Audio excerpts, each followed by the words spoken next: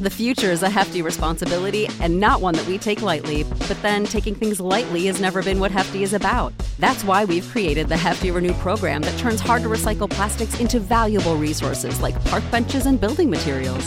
To participate, simply fill up an orange Hefty Renew bag with accepted items, tie it up, and drop it in with your regular recycling.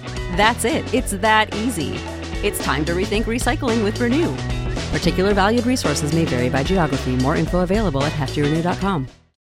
Without the ones like you, who work tirelessly to keep things running, everything would suddenly stop.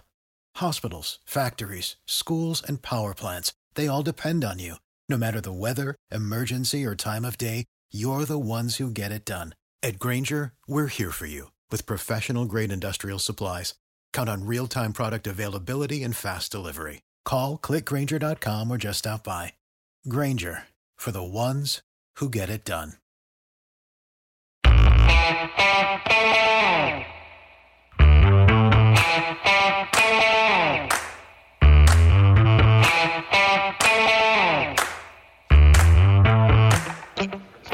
Hi, folks. Welcome to another episode of Film Study. This is Ken McCusick.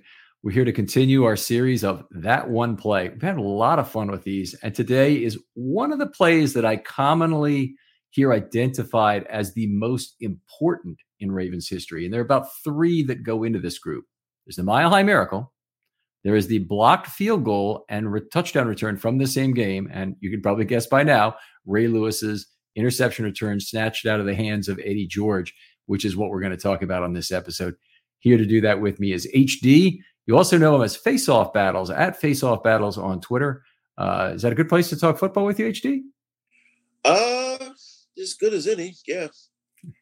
All right, outstanding. Great to have you. Appreciate you being on. Why don't you talk a little bit about why this play is so important to you?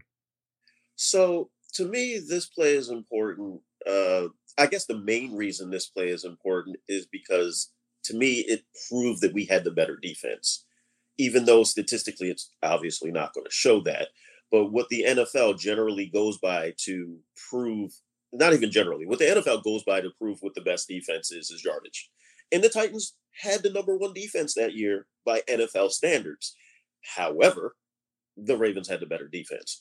And they this play sealed the game and made it definitive, at least to me, who the best defense was for that year. Yeah, I have a comment that I say, and I told you about this in the production meeting. It's yardage talk is loser talk. And typically the losing team will gather a lot of yards and take chances to gain yards at the risk of turnovers that will put them in a position to be in a better yardage position at the end of the game. That's why very frequently it's the winning team which accumulates less offensive yards in a game. So yardage talk is loser talk. Points are what they count on the scoreboard. And that 2000 Ravens teams needs to be judged by its points. And I'm all in favor of that. And that playoff run, by the way, there's another group of fans. They want to talk about the regular season only and take the 2000 postseason out of there for the Ravens, when the 2000 Ravens are probably the greatest postseason defense of all time. Yes, they also. But the regular season defense was also really good. Especially considering, what was it, like 3 games where we didn't score a touchdown at all? 5 in a row. 5. Oh, yeah. Okay. Yeah. So, Stover was like the only person scoring. And I think, if I'm not mistaken, Brian Billick, if I'm not mistaken, Brian Billick refused to put Stover on the field at one point and was like, no, you guys have to score. Okay. Let's not go down that rabbit hole. There is an instance that might be true, but we don't need to go down there. Let's talk about this play because it's so important in Ravens history. People identify it as being, one of the plays that is the most important. Sealed the game. I would agree with that. The Ravens, in this game, I would actually put the block field goal return as substantially more important in terms of the change in win probability. But there's no doubt about it. The Ray Lewis pick sealed the game. There is no way Tennessee was coming back from down 14. Yeah, not against that defense. Yeah. So the play itself, talk a little bit about it, or maybe if something about the comments you were making about Eddie George early, just some things that mattered to you about the play. What I remember most about the play is, and I had to go back and rewatch it because I remembered it differently than when it actually happened, but Eddie basically bobbled it, but it looked like he was going to reel it in, and then Ray just takes it from him and runs away. And the effect that it had on Eddie George was the most amazing part to me. Other than, proving that we had the better defense, Eddie George, at least the next, I want to say, season and a half, whenever we played the Titans, and I considered them our biggest rival at the time, not the Steelers.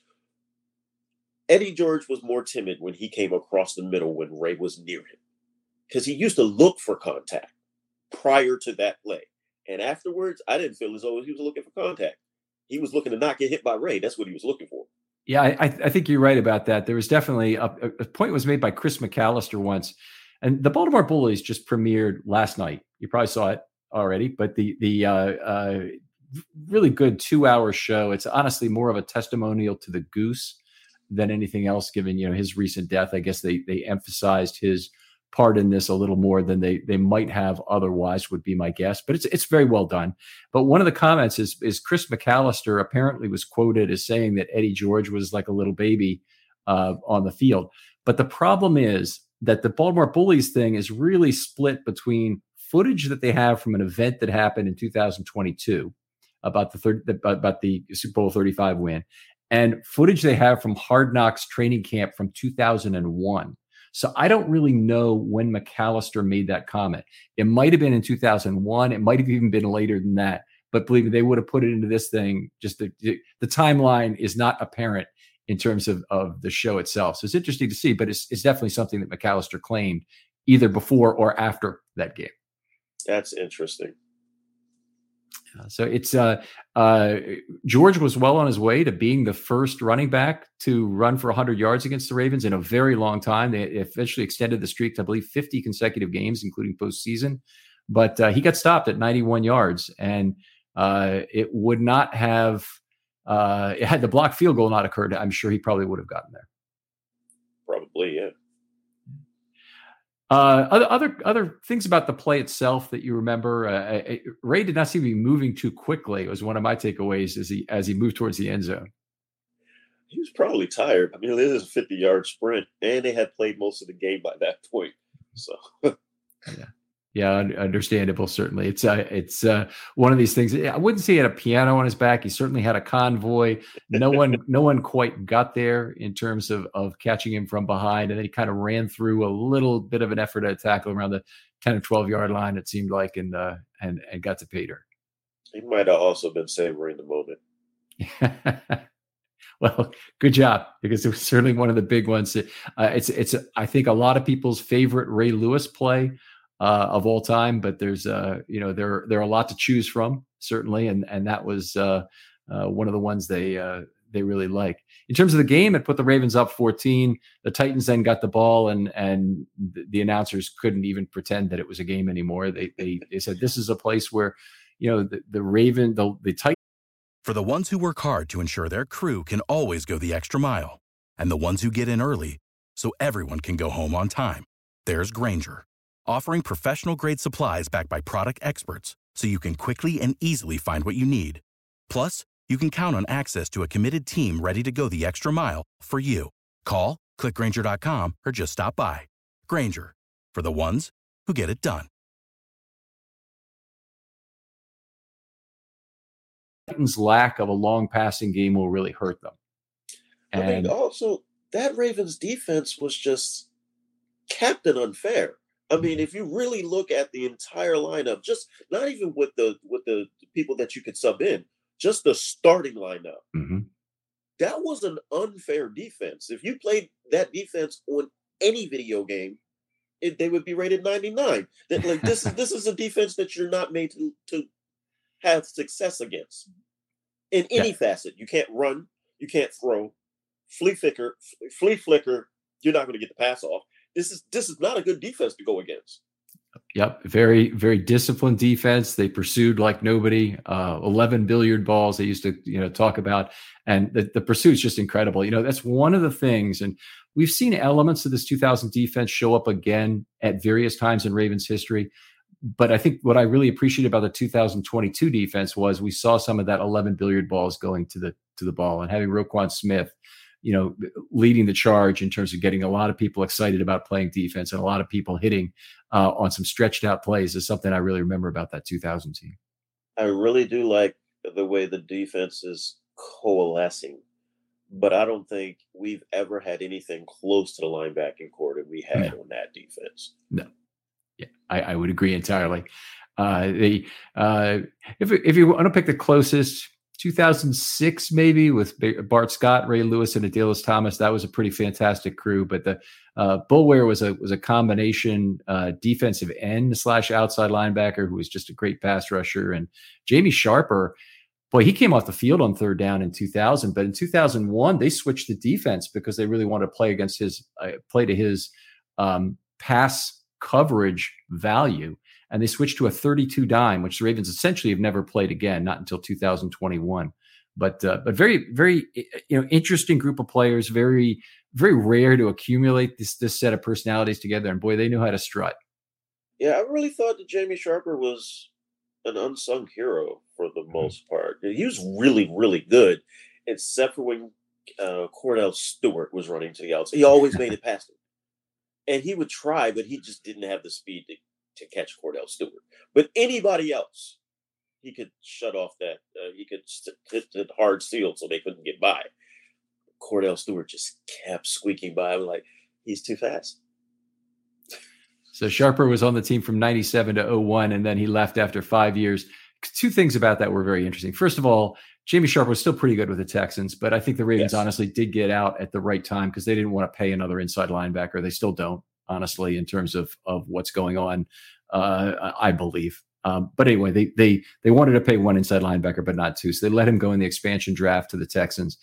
When he left, pure class, put a full page ad in the Sun paper saying, "Thank you, Baltimore, for everything," kind of thing. Just absolutely great. It's a kind of guy, you look at that and you say, boy, I want him back here as a coach someday. I want him back here to be in the organization somehow, however it may be. But really always thought that was a class move. Yeah, Jimmy Sharper was one of the really good ones. I think he had a lot of tackles with the Texans for like 2 seasons, and then he disappeared. Yeah, I think you're right. And I didn't really look at to check it before, but I'll look at it right now as we're doing this. But yeah, that's my recollection is that he actually, this is what's really amazing about Jimmy Sharper's career. From age 23 to 30, for 8 straight seasons, he played every single game, never missed a game. He started all but one in 97. And then in 2005 with Seattle, he played 8 games and he was done. But he had 3 seasons with Houston, 137, 166, and 139 tackles, played every game. So he was worth it for them. Yeah, he was a tackling machine. Yeah. All right, well, HD, just one of the great plays in Ravens history, I think still after all these years, a lot of people, it's one of these plays that people have a visual memory of. And, did you find any difference between what your visual memory of the play was and when you actually went back and saw it, that it was a little different? Very. So the way I remembered it was more like a fumble than an interception. But that's because I thought Eddie George had reeled it back in. Mm-hmm. And when I watched it, I'm like, nah, he was still bobbling it when Ray took it from him and ran away. But the way I remembered it, it was like Eddie had caught it and then Ray took it from him. It wasn't like a bobble in between. It was like he caught it, Ray took it from him and ran away. That's the way I had remembered it. But when I went back and looked at it, I'm like, oh no, he was definitely still juggling the ball when Ray took it from him. Easy enough to find on YouTube, right? Yes. All right. Outstanding. A lot of the older games like that, they're not available. The Ravens put out a box set of those playoff games. If you can find it on eBay, I highly recommend it. It's worth going through. That's just somebody's recordings from the games way back. I own that.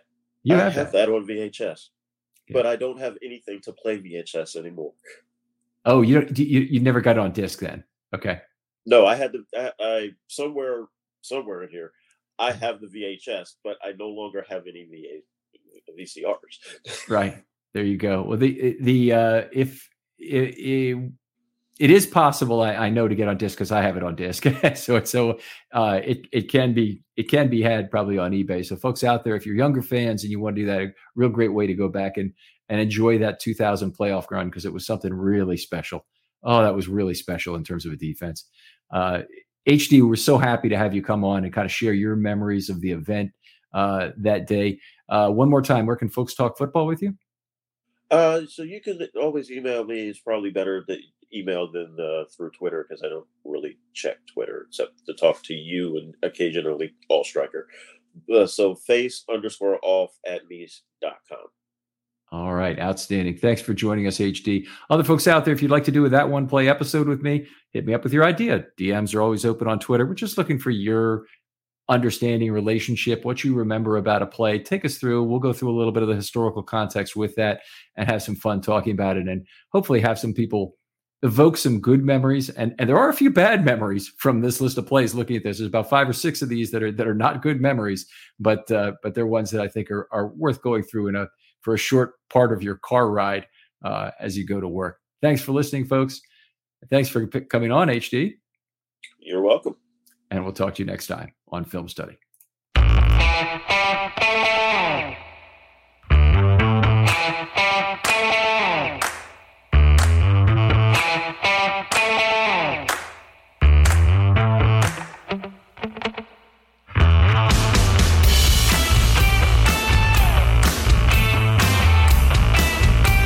You know how to book flights and hotels. All you're missing is a tool to plan the travel experiences you'll have once you arrive. That's why you need Viator. Book guided tours, excursions, and more in one place. There are over 300,000 travel experiences to choose from, so you can find something for everyone. And Viator offers free cancellation and 24/7 customer support for worry-free travel. Download the Viator app now and use code Viator10 for 10% off your first booking in the app. Find travel experiences for you. Do more with Viator. Support for this podcast and the following message come from Corient. Corient provides wealth management services centered around you. They focus on exceeding your expectations and simplifying your life. Corient has been helping high achievers just like you enjoy their lives more fully, preserve their wealth, and provide for the people, causes, and communities they care about. As one of the largest integrated fee-only registered investment advisors in the U.S., Corient has deeply experienced teams in 23 strategic locations. Corient has extensive knowledge spanning the full spectrum of planning, investing, lending, and money management disciplines. Leverage Corient's exclusive network of experts to craft custom solutions designed to help you reach your financial goals, no matter how complex they may be. Real wealth requires real solutions. For more information, connect with a wealth advisor today at Corient.com. That's Corient.com. Corient.com.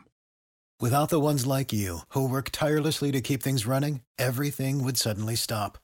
Hospitals, factories, schools, and power plants, they all depend on you. No matter the weather, emergency, or time of day, you're the ones who get it done. At Grainger, we're here for you with professional-grade industrial supplies. Count on real-time product availability and fast delivery. Call, click Grainger.com, or just stop by. Grainger, for the ones who get it done.